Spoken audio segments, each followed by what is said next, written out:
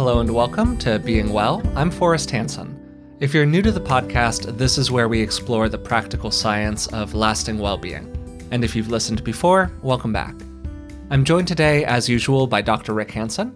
Rick is a clinical psychologist and a best-selling author who spent over 35 years teaching people the key lessons from psychology and contemplative practice that lead to a good life. And he's also my dad. So, Dad, how are you doing today? I'm good, Forrest. I always enjoy doing this with you. It's one of the highlights, really, of my day and my life. Oh, well, thank you, Dad. That's so sweet. Yeah, you're wandering toward what you've increasingly referred to as a soft retirement. So, I appreciate that you've maintained your commitment to the podcast so far. Definitely. So it's been a long and strange and difficult year for many, many people. And as we get toward the end of it and look forward to 2021, it feels appropriate to start by taking a look back and seeing what, if anything, we can learn from the year that's gone by. So that's what we're going to focus on today. What did 2020 teach us, if anything? And are there good things that can come out, potentially, of what has been generally regarded as quite a mess of a year? So how does that sound to you? Very appropriate. Great. So as a quick reminder before we get into today's episode, registration for Rick's online Foundations of Wellbeing program is now open. The Foundations program is a year-long course in deep personal development that'll teach you how to change your brain in lasting ways. And it'll also walk you through how to grow 12 key strengths, like courage, confidence, and compassion over the course of a year in your mind and heart. Our holiday sale is going on right now, and if you register, you can get 40% off the purchase price of the program. Also, if you're a podcast listener, you can use the code BEINGWELL10 in all caps. That's being well as one word, and then the number 1 and 0 to get an extra 10% off the purchase price. There are also many need-based scholarships available, and if you're a mental health professional, you can receive 20 continuing education credits through the program. So, all that said, Rick, let's start with you if you don't mind. Are there any particular lessons that you've taken yourself in your own experience from this past year? There's several, and I want to frame these as not necessarily universals for others, so I'm offering them a little diffidently. The first lesson is that when things fall apart around you, you really are left with what you've developed inside you. And it's often revelatory, if not, unnerving, to realize that actually inside you, the cupboard is largely bare. Maybe you haven't developed many inner resources or acquired kind of an unconditional positive mood inside yourself, a fundamental happiness. Or if you look out there in the world, you start to realize whether it's in your public health systems or the amount of food you have in your home that you can draw upon, you start realizing, wow, we have not invested internally enough or invested in our intimate personal relationships enough or in our larger social systems, the public good, the common good. And when the storm comes, it reveals to us those lack of investments and can motivate us, therefore, as it did for me, whether it was internally or in terms of our basic supplies for minimizing trips to the grocery store and things like that, what it is actually to invest in ourselves. So that was one big lesson for me, which also includes appreciating what you have grown inside yourself, what you have grown in your relationships, the people you can really count on, the resources you've built up around yourself wherever you live, in your work, in your home. You can appreciate also what you've grown that can help deal with a time of radical change and significant threat. Yeah, for me, that reminds me of something that I've been thinking about a lot recently, which is this idea of it can happen to us too. Mm-hmm. And often when we view, particularly politically or socially, things that are going really sideways in the world, I'm speaking as an American, it's from this perspective of, oh, it's happening over there. And these are problems that are reserved for somebody else's country, home, neighborhood, life, whatever. But at both the public and the personal level, this year, I think, really threw into stark contrast how close we all are at every moment to everything just kind of falling apart and going flying off the rails, right? Of course, there have been a lot of very macro very unusual negative things that have happened over the course of this year. But even so, wow, like it just being clearly revealed how some of those systems that you're talking about have weaknesses in them, have vulnerabilities, which then, of course, moves us toward what can we do inside of our own lives to shore ourselves up so that we're as, well, resilient as possible in the face of those challenges. And then kind of alongside that for me, still having faith in other people, even though it can happen to us too. Things got really bad this year, but at the same time, things didn't dissolve for many people. For some people they did, but for many people they didn't dissolve. They were challenging, they were hard, but people were able to overcome them. They were able to meet the challenges that happened to them in their lives. And to me, that's kind of a positive and hopeful lesson that I'm drawing out of this last year, that even in the face of immense challenge, communities were still able to persevere. Building on that, another related lesson for me, I kind of think of it in a funny way as the distinction between the global and the local. And what I mean by that, the global, for example, is how people are handling the plague of COVID-19 at a public health level, what's happening in terms of America's politics, how our election is occurring. That's the global. And there are other aspects of the global, of course. So there's the global. Then there's the local. What's it like to experience this breath, this minute, this afternoon, this dinner, this time in the evening, this morning getting up, this brushing one's teeth, this phone call with a friend, this business problem I'm solving, the local. And, the pain in this back, let's say, the local. And I think it's really important to do what we can for the global, both out of moral principle and out of pragmatic self-interest. Okay. But the real truth is, I'll just speak for myself here, I had invested an enormous amount of attention into the global out of my political and moral and policy concerns, all of which is good and fine and appropriate.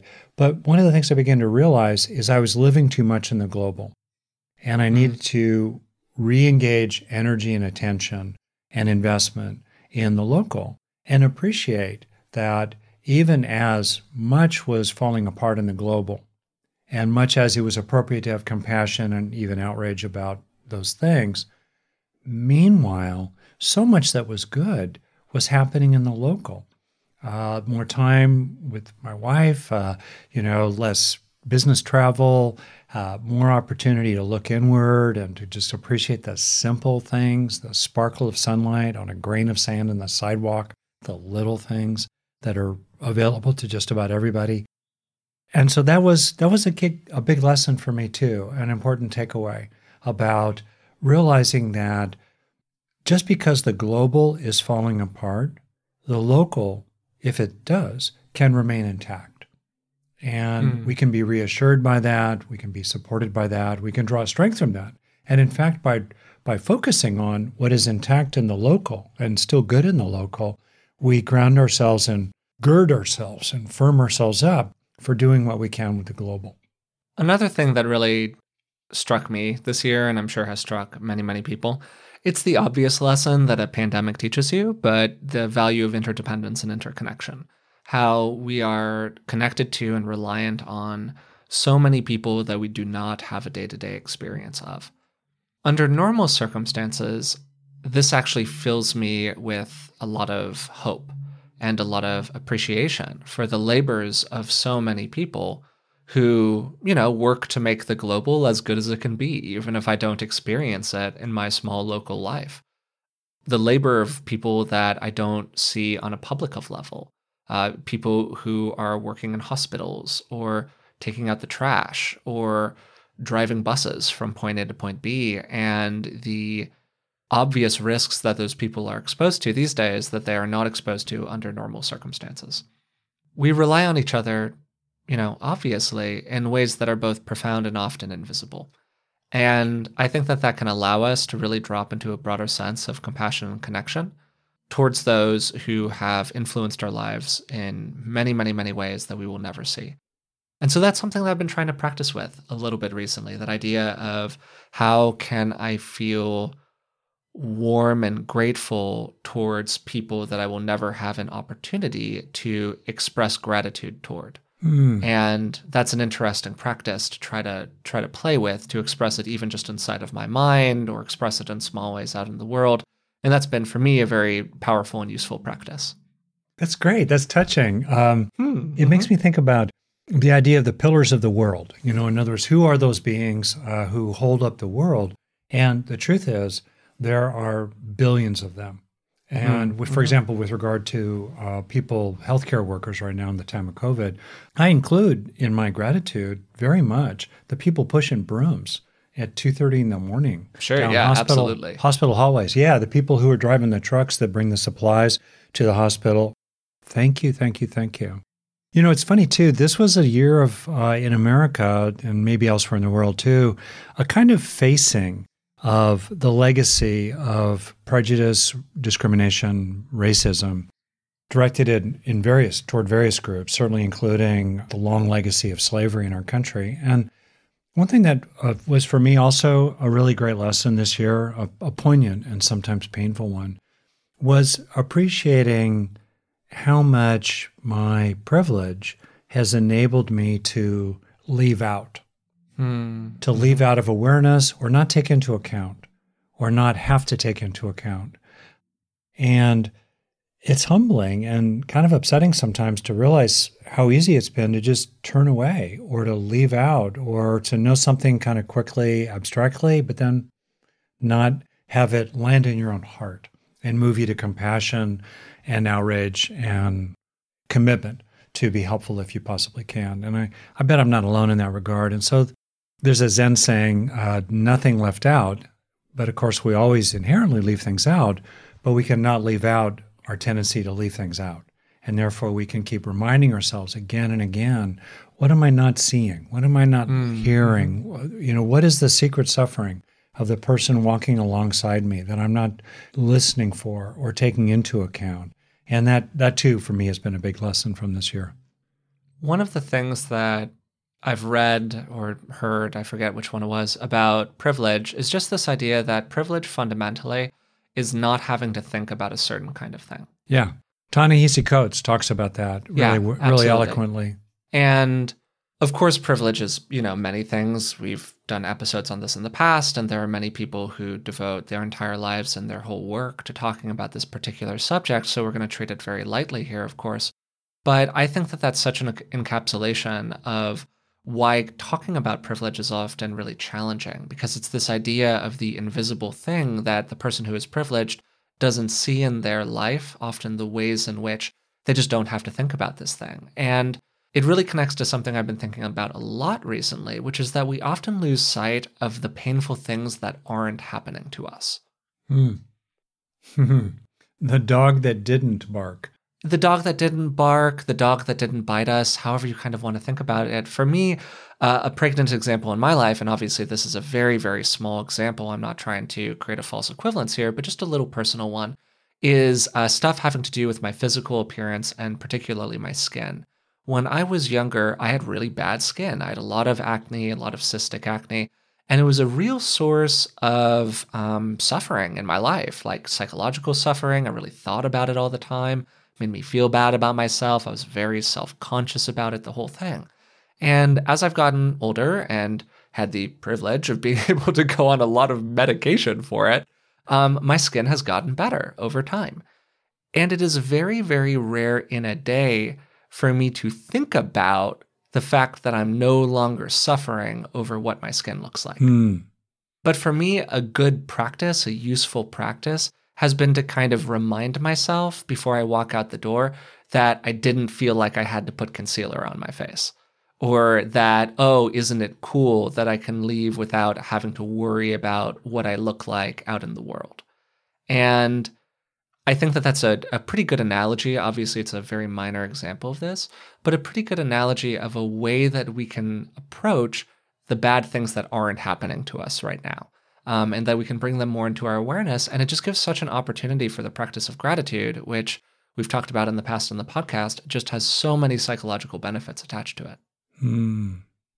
That's great. There's this term or idea, habituation. We habituate. We get used to things. So, for example, and we gradually tune them out. And it's interesting that if the absence of the bad becomes the new normal, we habituate to that. Yeah, hedonic adaptation, totally. Yeah, we don't notice it. And I think you're exactly right. I'll do this with your mom sometimes. I'll say, honey, why don't you just think about all the cars we're driving next to on the freeway that have not crashed into us? And she immediately wants me to stop saying that because she has magical thinking. She thinks that if you say that, that'll make them crash into you somehow. But anyway, but it is really, really, really, really true. Just think about all the meteorites that have not struck you dead. Sure, yeah, whatever it is, all the bolts of lightning, wherever you want to go with it. Of course, we're using slightly ridiculous examples, but that's kind of the point, right?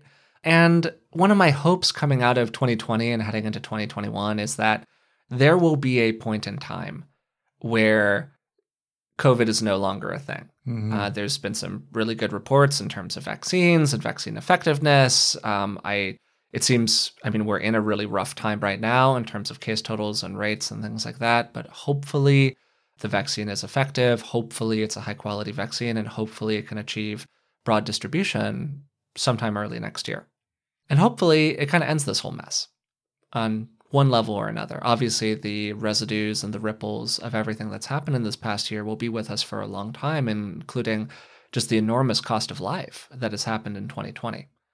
But my hope looking forward is that we don't lose sight of the ways in which our life gets a lot easier in 2021 from the way that it's been in 2020, and that we have an opportunity to kind of take with us and look back on 2020 and go, wow, it's really, really great that I can gather in a group with all of my friends again. Wow, it's really, really great that I can go to school in person. Wow, it's really, really great that I can hug my dad. And these are all things that I hope that we don't lose sight on and that we have a really strong collective memory around.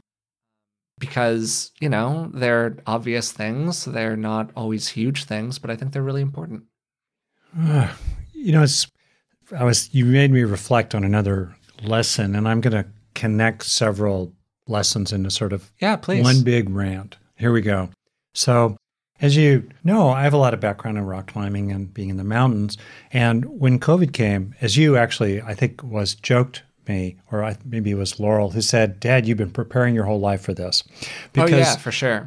Because the truth is, there are ways in which I do wonder about and think about, what happens when the thin skim of civilization, like when you boil milk, that very thin skin that sits on top of it, what happens when reality bursts through or something collapses that skin and, whoa, the fabric starts to fall apart? What are you left with? So I've wondered about that. And in particular, in wilderness, there's a crystal clear binary categorical distinction between safe and maybe not safe. Absolute distinction. So if I go climbing with a rope, I know, given the way I do it, I have a friend who's holding the other end, I'm putting in protection, the rope is good. I don't think I'm going to fall, but if I do fall, I'm certain that rope will catch me based on how I've approached the climb. So I know that I'm safe. I don't fall on those climbs, but boy, would I not do them without a rope, right? So there's this distinction between I'm sure I'm safe, I'm not sure I'm safe. It's either or. And using that as an example, what happened for me really early on with COVID, particularly when we were still very uncertain about what the lethal risks of this thing were, including for different populations, such as the one I'm in, people in their 60s. So I became crystal clear, because I'm able to in part, but I'm going to deliberately make some sacrifices to live in a bubble of I'm sure I'm safe. I'm going to stay in that. If I step outside that bubble, I'm probably still safe because probably the next person I'm talking with isn't infectious in this moment, but I'm not sure anymore. So there was that distinction that was very grounded in a body memory, just the feeling in my body of I'm sure I'm safe. I'm probably safe, but I'm not sure I'm safe. There's that difference there. And so on the basis then of recognizing that distinction, I was willing to do what I needed to do to take care of myself and to take care of those I cared for. And I think that's a lesson for people. Number one, to claim for themselves, claim for ourselves what we see, what we think is true, what we recognize as true, what we discern as actually the case, the truth. And then on the basis of that, claim the right to value what we value and plan what we plan. Those three things: discernment, valuing. My values are to avoid all risks and to pay certain prices to do that, just to get to the other side of what I saw as probably about roughly a 2-year crisis, which hopefully is going to turn out to be slightly less than 2 years long before the dust really settles, at least for fairly well-to-do Americans, while obviously taking some years to help everybody in the whole world. Okay, so that then has led to one of the big takeaways. So takeaway number 1, know what makes you really safe if you can afford to do it, and claim the right to take action to stay safe, even if other people don't agree with it. More broadly, it goes to the absolute central importance of standing in reality and recognizing what is true. Absolutely central, whether it's what you got to do to fix your faucet, or how to improve the quality of the coffee you're making for yourself, or what is needed to repair something with another person, to see what's actually true. And then that has led me this year, in the context certainly of American politics, to realize that for many, many people, that's actually not a foundational principle. And that has been a lesson to appreciate. Well, we've seen throughout history, certainly, the degree to which some people do not have the same commitments to telling the truth and standing in the truth that you do. And what we make of that, I understand that it's not always easy to discover the last detail of the truth, but the simple basics that COVID is a real virus that is highly infectious and very lethal, especially for vulnerable people, and it spreads rapidly. Those are truths. And people who are in denial of those truths, or make it hard to discern those truths, or punish others for trying to tell those truths, for me, those people have lost my vote. They've lost my respect. And I've come to realize how important it is to stand up at a moral level for truth-telling. That's one of my own big lessons from this year. Really very attached to that. One of the things that I've thought about a lot this year is something that you actually said to me a long time ago, which is about compassion, and particularly about compassion for difficult people. Because it's easy to feel compassionate or feel respectful or feel whatever, choose your word, feel positive regard toward somebody that you basically agree with.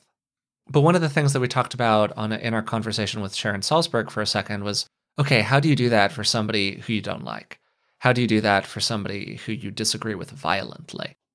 Particularly about political issues, social issues, related things. And that is a very gnarly topic that we're not going to be able to explore perfectly here. But one of the things that you said to me about this is the idea of compassion being a kind of field that other people move through. And you can still have a compassionate stance in your body, even when somebody that you really dislike moves through your broad field of compassion. And it took me actually a little while to kind of get that and to have an experience of it myself that felt like really true and authentic and not just put upon of like be trying to be real Zen and Buddhist and, I'm going to be compassionate for this person, even though I don't like them because that's like the Buddhist thing to do or whatever, avoiding that and having an actual authentic experience of, As the great teacher Mike Tyson put it, everybody has a plan until they get punched in the face. Exactly. So having the kind of problematic person enter your sphere, that is our Mike Tyson equivalent of getting punched in your compassion face, to put it a certain kind of way. So anyway, yeah, and to have like a real authentic experience of that, of, my good feeling inside of myself is not dependent on the people who move through my sphere. Yeah. And I think that this year has been one long practice in that, because so many of the divisions in society have been so turned up, and I mean, rightfully so, frankly. And there have been so many experiences of just harsh disagreement between groups of people. And then the question is, okay, can you still regard people as people? Can you still exist in a state of compassion, even if you violently disagree with somebody. And I mean, to the extent to which that's possible, I personally believe that there are some arenas where that is not possible. If somebody is, to be direct, if somebody really doesn't believe in a certain kind of person's right to exist, I think that that's fundamentally untenable morally. Yeah, to have their vote counted, to not be discriminated against, to whatever. That's really untenable morally to me, and it's very challenging for me to push my compassion toward that person. But it is very possible for me to still have a field of non-judgment when that person moves through my compassionate space, because you just see it clearly. You see, oh, okay, these are the things that that person stands for. I don't stand for those same things. We disagree. I'm not going to get really wrapped up in it. Yeah. And I think that that person's a really problematic person. Yeah. And just being kind of clear about it, I think, can really free us from a lot of internal challenge and complexity. Yeah. It helped me to realize, too, that whether it's at the level of couples sometimes or organizations or more broadly communities and countries, there's a long tendency in our history as social primates toward performative grievance theater, where it's actually not about anything real, or it's about taking something real that's a 1 or a 2, let's say on the 10-point scale of badness, and presenting it as if it's an 8 or a 9. It's theater. It's actually not about something real. It's just theater to often serve functions of growing and maintaining power and profit of one kind or another. And to realize that, in other words, a fair amount of sometimes what people are saying, as soon as you start engaging it as if it's true, then you're in their script. You're in their theatrical performance. And what's actually freeing is to realize first that grievance theater has been done throughout history. Second, it's a very effective, it's problematic, but it's an effective tactic for neutralizing the actual grievances of others by trying to elevate one's own grievances through the theater around it. And it's done for that reason. That's its function. And also to realize that, at the end of the day, if they're motivated to grievance theater, and that's their commitment, and that's their investment, and that's what helps to maintain group identity, you're just not going to talk them out of it. And they're going to do it.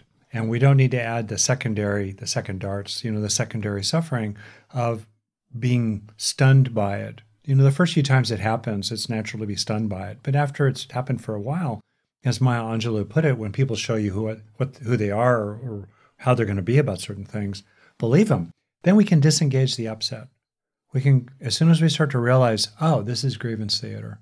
This is performative outrage. This is elevating absolutely groundless complaints with an accusatory topspin as a way to neutralize other enormously legitimate and valid complaints and very appropriate, grounded in reality grievances. Oh, that's what it is. It's just a tactic. Then we can disengage from it and keep doing what we can to help things be better. I'm being a little hard-edged here. My compassion is awash also in my fed-upness, honestly. And I think sometimes in psychological and spiritual circles, being fed up is pushed away like, oh, it's too intense. But man, I think sometimes it's appropriate to be fed up. There's a place for just honoring when you've kind of had it with the BS and the lies. You've just had it. You see it. It makes me think about the metaphor or truth of the Buddha's awakening, that foundational to his awakening was his recognition of the forces of delusion. I see you, Mara.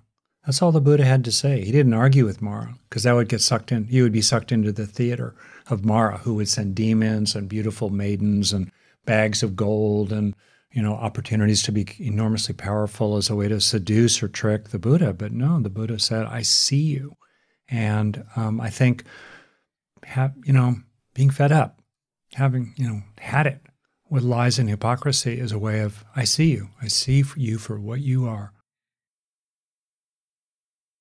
Yeah, to me, a lot of this relates to questions around non-attachment.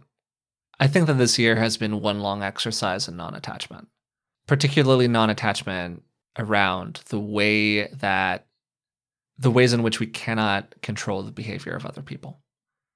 Whether that be about whether people wear a mask or they vote the way that we want them to do or not want them to do, whether they see the things that we believe to be completely apparent, whether they disagree with us, agree with us, whether we can control how long the quarantine lasts, all of those things. Just one long reminder of the profound truth of we just don't have a lot of control a lot of the time. And to me, again, reinforcing something that I've said many, many times on this podcast, the importance of finding agency in the things that we do control. And the ways in which having attachment to what we can't control is a fundamental source of suffering in human life. Now, of course, we all want to create good change, positive change out in the world. We all want to do the things that we can to make the world a better place. And how you balance that with non-attachment is a complex question, right? And for me, it comes to focusing on that which we can control to a degree, even inside of our own relatively small sphere of influence, feeling like we've done what we can, trying to live our lives in a moral and an upstanding way to the extent possible. And as you're saying, trying to see clearly the ways in which other people are not doing the same thing.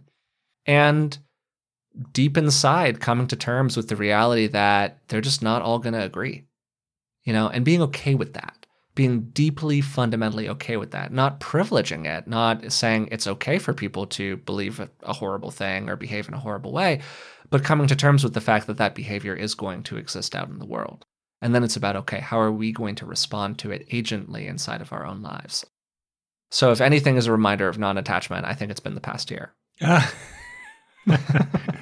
To bring it down to earth and in couples, I've worked with families a lot, and I think that arguably one of the drivers of a lot of dysfunction in relationships and in families, let's say, is actually not enough claiming or owning of the authentic stance of feeling fed up with something.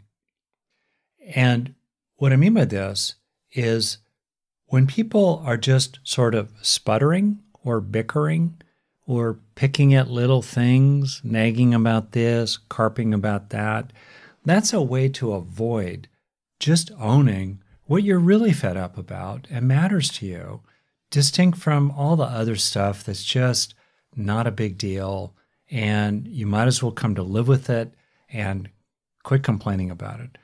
In part, in order to clear the space to really complain about whatever it is you're genuinely fed up about.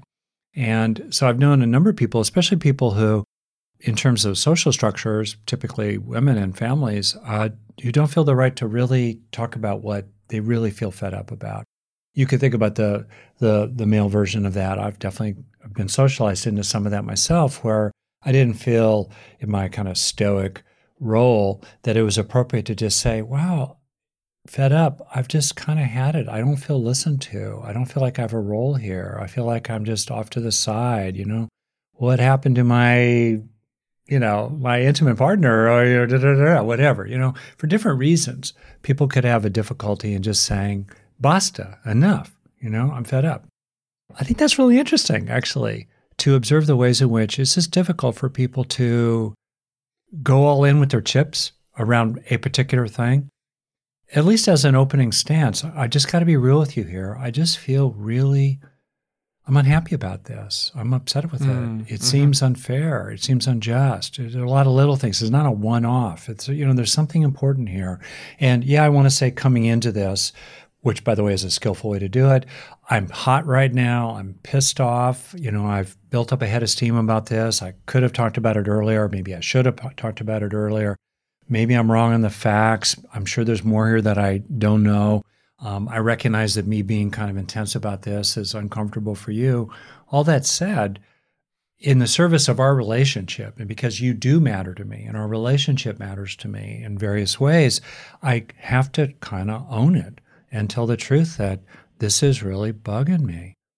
That moment, in a soulful way, you say, this is not right. This is wrong. Claim that communication, including in the public space. I don't know if this is on brand for us, for being well, or because I'm... No, I mean, I think it's fine. I think that part of what you're saying, I mean, let me know what you think, is something that I've really wrestled with is my own tendency to not want to absorb other people's anxiety or concern or fears. And because I don't want to be stressed out, because I don't want to feel anxious, because I don't want to be afraid or fearful or whatever, sometimes I think I can have a tendency to kind of minimize how bad a situation is. Because I don't want to think about a situation being bad, right? I want the situation to be happy. And that's been something that has again been a real lesson for 2020 for me, or from 2020 for me. That it's okay, and not only okay, but actually good and useful and helpful to see clearly how bad things are when they're bad. Mm-hmm. To be honest with yourself about, wow, this is a disastrous situation. Because that acknowledgement, it comes with some discomfort, but it allows you to take effective actions. Like, you can't change a situation if you aren't acknowledging how problematic it is. And I mean, again, I think that that's just been so present in the last year. Yeah, and one aspect of, call it being fed up, having had it, let's say, can be for the sake of other people. So we can step into this place for the sake of others too. And of course, it's really important, as always, to be careful about pitfalls. I mean, I'm talking about, and I'm embodying to some extent, a certain fieriness, a certain intensity. And when you start moving down the highway, not at 25 miles an hour when it's all really mellow, but when you're zooming along at 80 miles an hour, as I am kind of right now with a certain intensity, you especially need to drive carefully and make sure you don't run over anybody or bang into the guardrails too much, let alone fly off the cliff. So obviously be careful about it. But I really do think there's a place for reclaiming appropriate moral outrage that calls it like it is, really, early and directly with confidence. Obviously be careful of the pitfalls, but to claim it and to claim what you see. And I think we're inheriting a certain lack of people standing up and saying, I've had it. And I think one of the takeaway lessons for me, at least, from 2020 may seem counterintuitive. It's certainly to be at peace with what's outside your control, while also being prepared to really stand in the moral confidence and moral courage that says, I'm fed up. Enough. Mm-hmm. So we have a lovely community over at patreon.com/beingwellpodcast. And I asked many of the people who support the show to offer their lessons that they learned from the last year. And we got a lot of comments, and they were honestly really lovely, heartfelt comments from many people. And one of the things that I heard a lot was clarity and communication, and community alongside that. Clarity, good communication, community, kind of 3 C's, as some of the major themes in what people wrote. The value of community for our own mental health and the consequences when community falls away.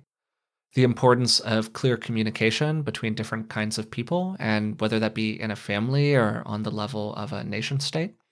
And then clarity, seeing clearly, kind of as you're saying here, Dad, what are the things that are truly problematic? What are the things that are true and untrue? And how can we do work inside of ourselves to be less and less biased in a variety of different ways? How can we see more clearly the things that are going on outside of us and acknowledge them openly, and then move into trying to solve those problems? And how really just when things fall apart, they cast into relief some of the structural challenges that we face. They reveal character, they show us what really matters. Alongside that, one of the things that I heard a lot in what was being written was the importance of flexibility and open-mindedness. How we can slow down and release attachment to the things that lie outside of our control, yes, but also just creating multiple outcomes that are all good outcomes. If you're really narrowly attached to only one plausible outcome, you're not going to be happy much of the time. That's just kind of the truth of life. So the more flexible, open, expansive you can be, in the things that you really choose to care about, the things that really matter to you, the better things are probably going to go for you.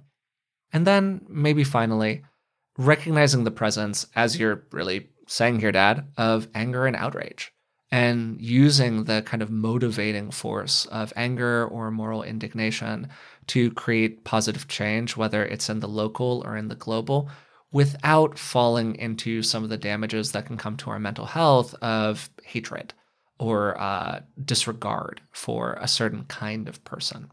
And man, 2020 has been a exercise in walking that particular tightrope. How do you claim your rightful outrage, as you have done during this conversation, without falling into the kind of the trap in the mind that anger can create of excessive rumination, excessive painful hatred, just obsessiveness in general, I think is something that, I really struggled with this year, obsessing over some of the bad things that were going on. Yeah.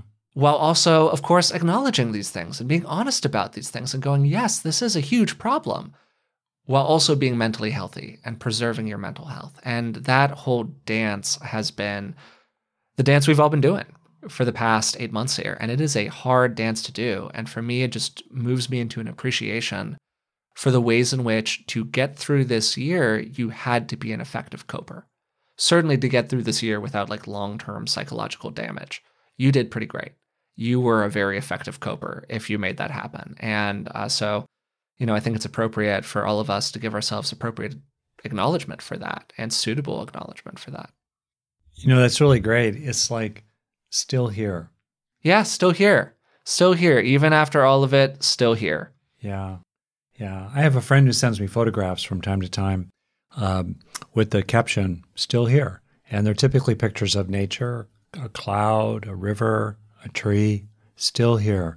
And I think of maybe the double entendre of still, that the stillness, that which is enduring is here. And so, yeah, just as you say, getting to the end of this year, if you still have a pulse, if you're still standing, if you're walking and talking, you had a good year, considering everything. I think that's absolutely true. So, hey, we're getting towards the end here. Maybe to, if we can, end this podcast on a more positive bent, because we've spent this episode looking back over what was a real challenging year. So many of the lessons from it were similarly, reflecting on really difficult experiences. What's something that you're trying to take forward with you into 2021?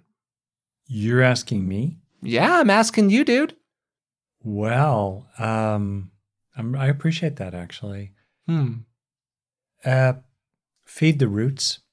What I mean by that is I'm clearing space myself after spending close to 50 years probably with a to-do list and a lot of drive and a lot of doing this. So I'm clearing space in my life. I'm able to do it. We could say advantage, privilege in part that enables me to do it. But I'm actually very drawn to what is enduring. This year in some ways has been an intense, it's like the spin cycle, or whatever, of a washing machine, just and there's been so much agitation, so much change and storm and turmoil, disturbance, that I, maybe like a lot of people, am more and more drawn to, wow, what endures? What endures? So that's what I'm focusing on more and more in 2021. And for me, things that endure are good relationships, like with you, nature, also something that endures, including the physical universe altogether, the stars above, the earth below, and personal practice, deepening personal practice, tilting more into that, resting in what is perennial rather than the ephemeral, more and more. That's personally where I'm going to try to go. Well, that's a wonderful reflection, Dad. So thanks for that. Yeah, and to be clear, one can rest in what's interesting, and I like it because it's challenging, is to rest in the perennial while engaging the ephemeral, while doing one dish after another, while breathing one breath after another, while doing one email after another, one podcast or another? How do we stay in touch with, in a genuine way that's not abstract or hocus pocus, with what feels unconditioned, unfabricated, unchanging, less subject to arising and passing away while we engage arising and passing away? Mm-hmm. And so this is not an otherworldly kind of thing. I'm not heading into a cave in Tibet and all the rest of that. But yeah, what endures? Your own goodness endures, your own consciousness, your own awareness, your love, that which is not subject to rust and tarnish. That's what lasts. So what is that for you, whoever you are? What's the perennial that you want to invest in and stand in as you skillfully engage the ephemeral? Yeah, I think that's a lovely reflection and certainly makes me think about my own life. And I think that's a good note, as any, to end this episode of the podcast on. Unless you want to take a crack at that question, young man. Oh, sure. Yeah. I've thought a lot the past year about discipline and what does it mean to be disciplined. Whether that be pursuing the right kinds of goals, because for me, discipline isn't just about, sticking your butt in the chair and working really hard or going to the gym at the schedule you want to go to the gym in, or practicing, your instrument as frequently as when you want to practice it for. It's about doing those things toward the ends that you actually want to accomplish in your life. So it's kind of a broader reflection on what's really important to you and how are you going to do the things inside of your life to make those things happen.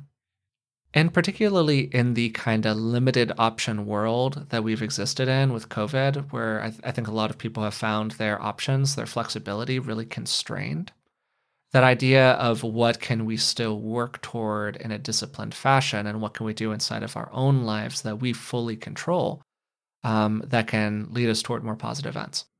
And that's something that I've really been thinking about. And I think that focusing on discipline in my life broadly is something that I'm really going to be thinking about in 2021. And what can I influence? What can I control? Where can I claim agency where I maybe haven't claimed agency in the past? And that's something that I've been thinking about a lot and will probably think about a lot as well in the year to come. That's great. You probably know the root of the word for discipline, to be a disciple of something. And I think about the ways in which I certainly have, managed discipline by pushing myself up the hill. But that's different from being a disciple of something that draws you downhill with the wind at your back. Yeah. Yeah. And that shift is really an interesting one, as you know. Yeah, absolutely. And trying to come into more of a connection with what is it easy to be disciplined toward? Yeah. And that being a kind of indicator toward maybe some of the spaces for more good efforts. If you're really, really, really struggling to be disciplined towards something, there could be a lot of different root reasons for that. Some of them might be psychological in nature, have to do with, developmental structures, whatever it might be. Or it could be that, maybe this isn't just the pursuit for me fundamentally. And being able to tease those threads apart and find what the answer is there, I think is really challenging and is something that certainly merits a lot of personal investigation. That's beautiful. Good. Thank you, Forrest. Yeah, maybe on that note, it's probably a good note to close today's episode on. So today we talked about lessons from 2020. We really went all over the place here. Some of the major themes were the truths of interdependence and interconnection, the idea of finding the truth and clarity in our lives individually, and then seeing the truth where possible out in the broader world, and being honest with ourselves about what those truths are. Being clear about the ways in which other people are not always going to behave in the fashion that we want to behave, while also being honest about having appropriate moral indignation from time to time about the ways in which that behavior is simply inappropriate, regardless of the fact that we can't necessarily do something ourselves to stop it. And that dance of wanting to create positive change while also being real about the limits of our own individual influence has been such a dance over the last year and has been such a major theme of 2020. Some of the other things that came up during the conversation were non-attachment. Of course, being invested in good ends without being negatively attached to the results of those good ends. And then also gratitude and finding the opportunity for happiness, even in a very challenging life, as I think many people have experienced during the last year. So if you've been enjoying the podcast, we would really appreciate it if you would take a moment to rate it, review it, subscribe to it through the platform of your choice. You can also send us an email if you would like at contact@beingwellpodcast.com. I read every email we get, so if you have something that you would like to see us talk about on the show, that is a great place to send an email. Also, if you'd like to support the show in other ways, you can join us on Patreon. It's patreon.com/beingwellpodcast. For just the cost of a couple cups of coffee a month, you can support the show, and you'll also receive a variety of bonuses and extras in return. So again, thanks so much for taking the time to listen to the podcast, and we'll talk with you soon.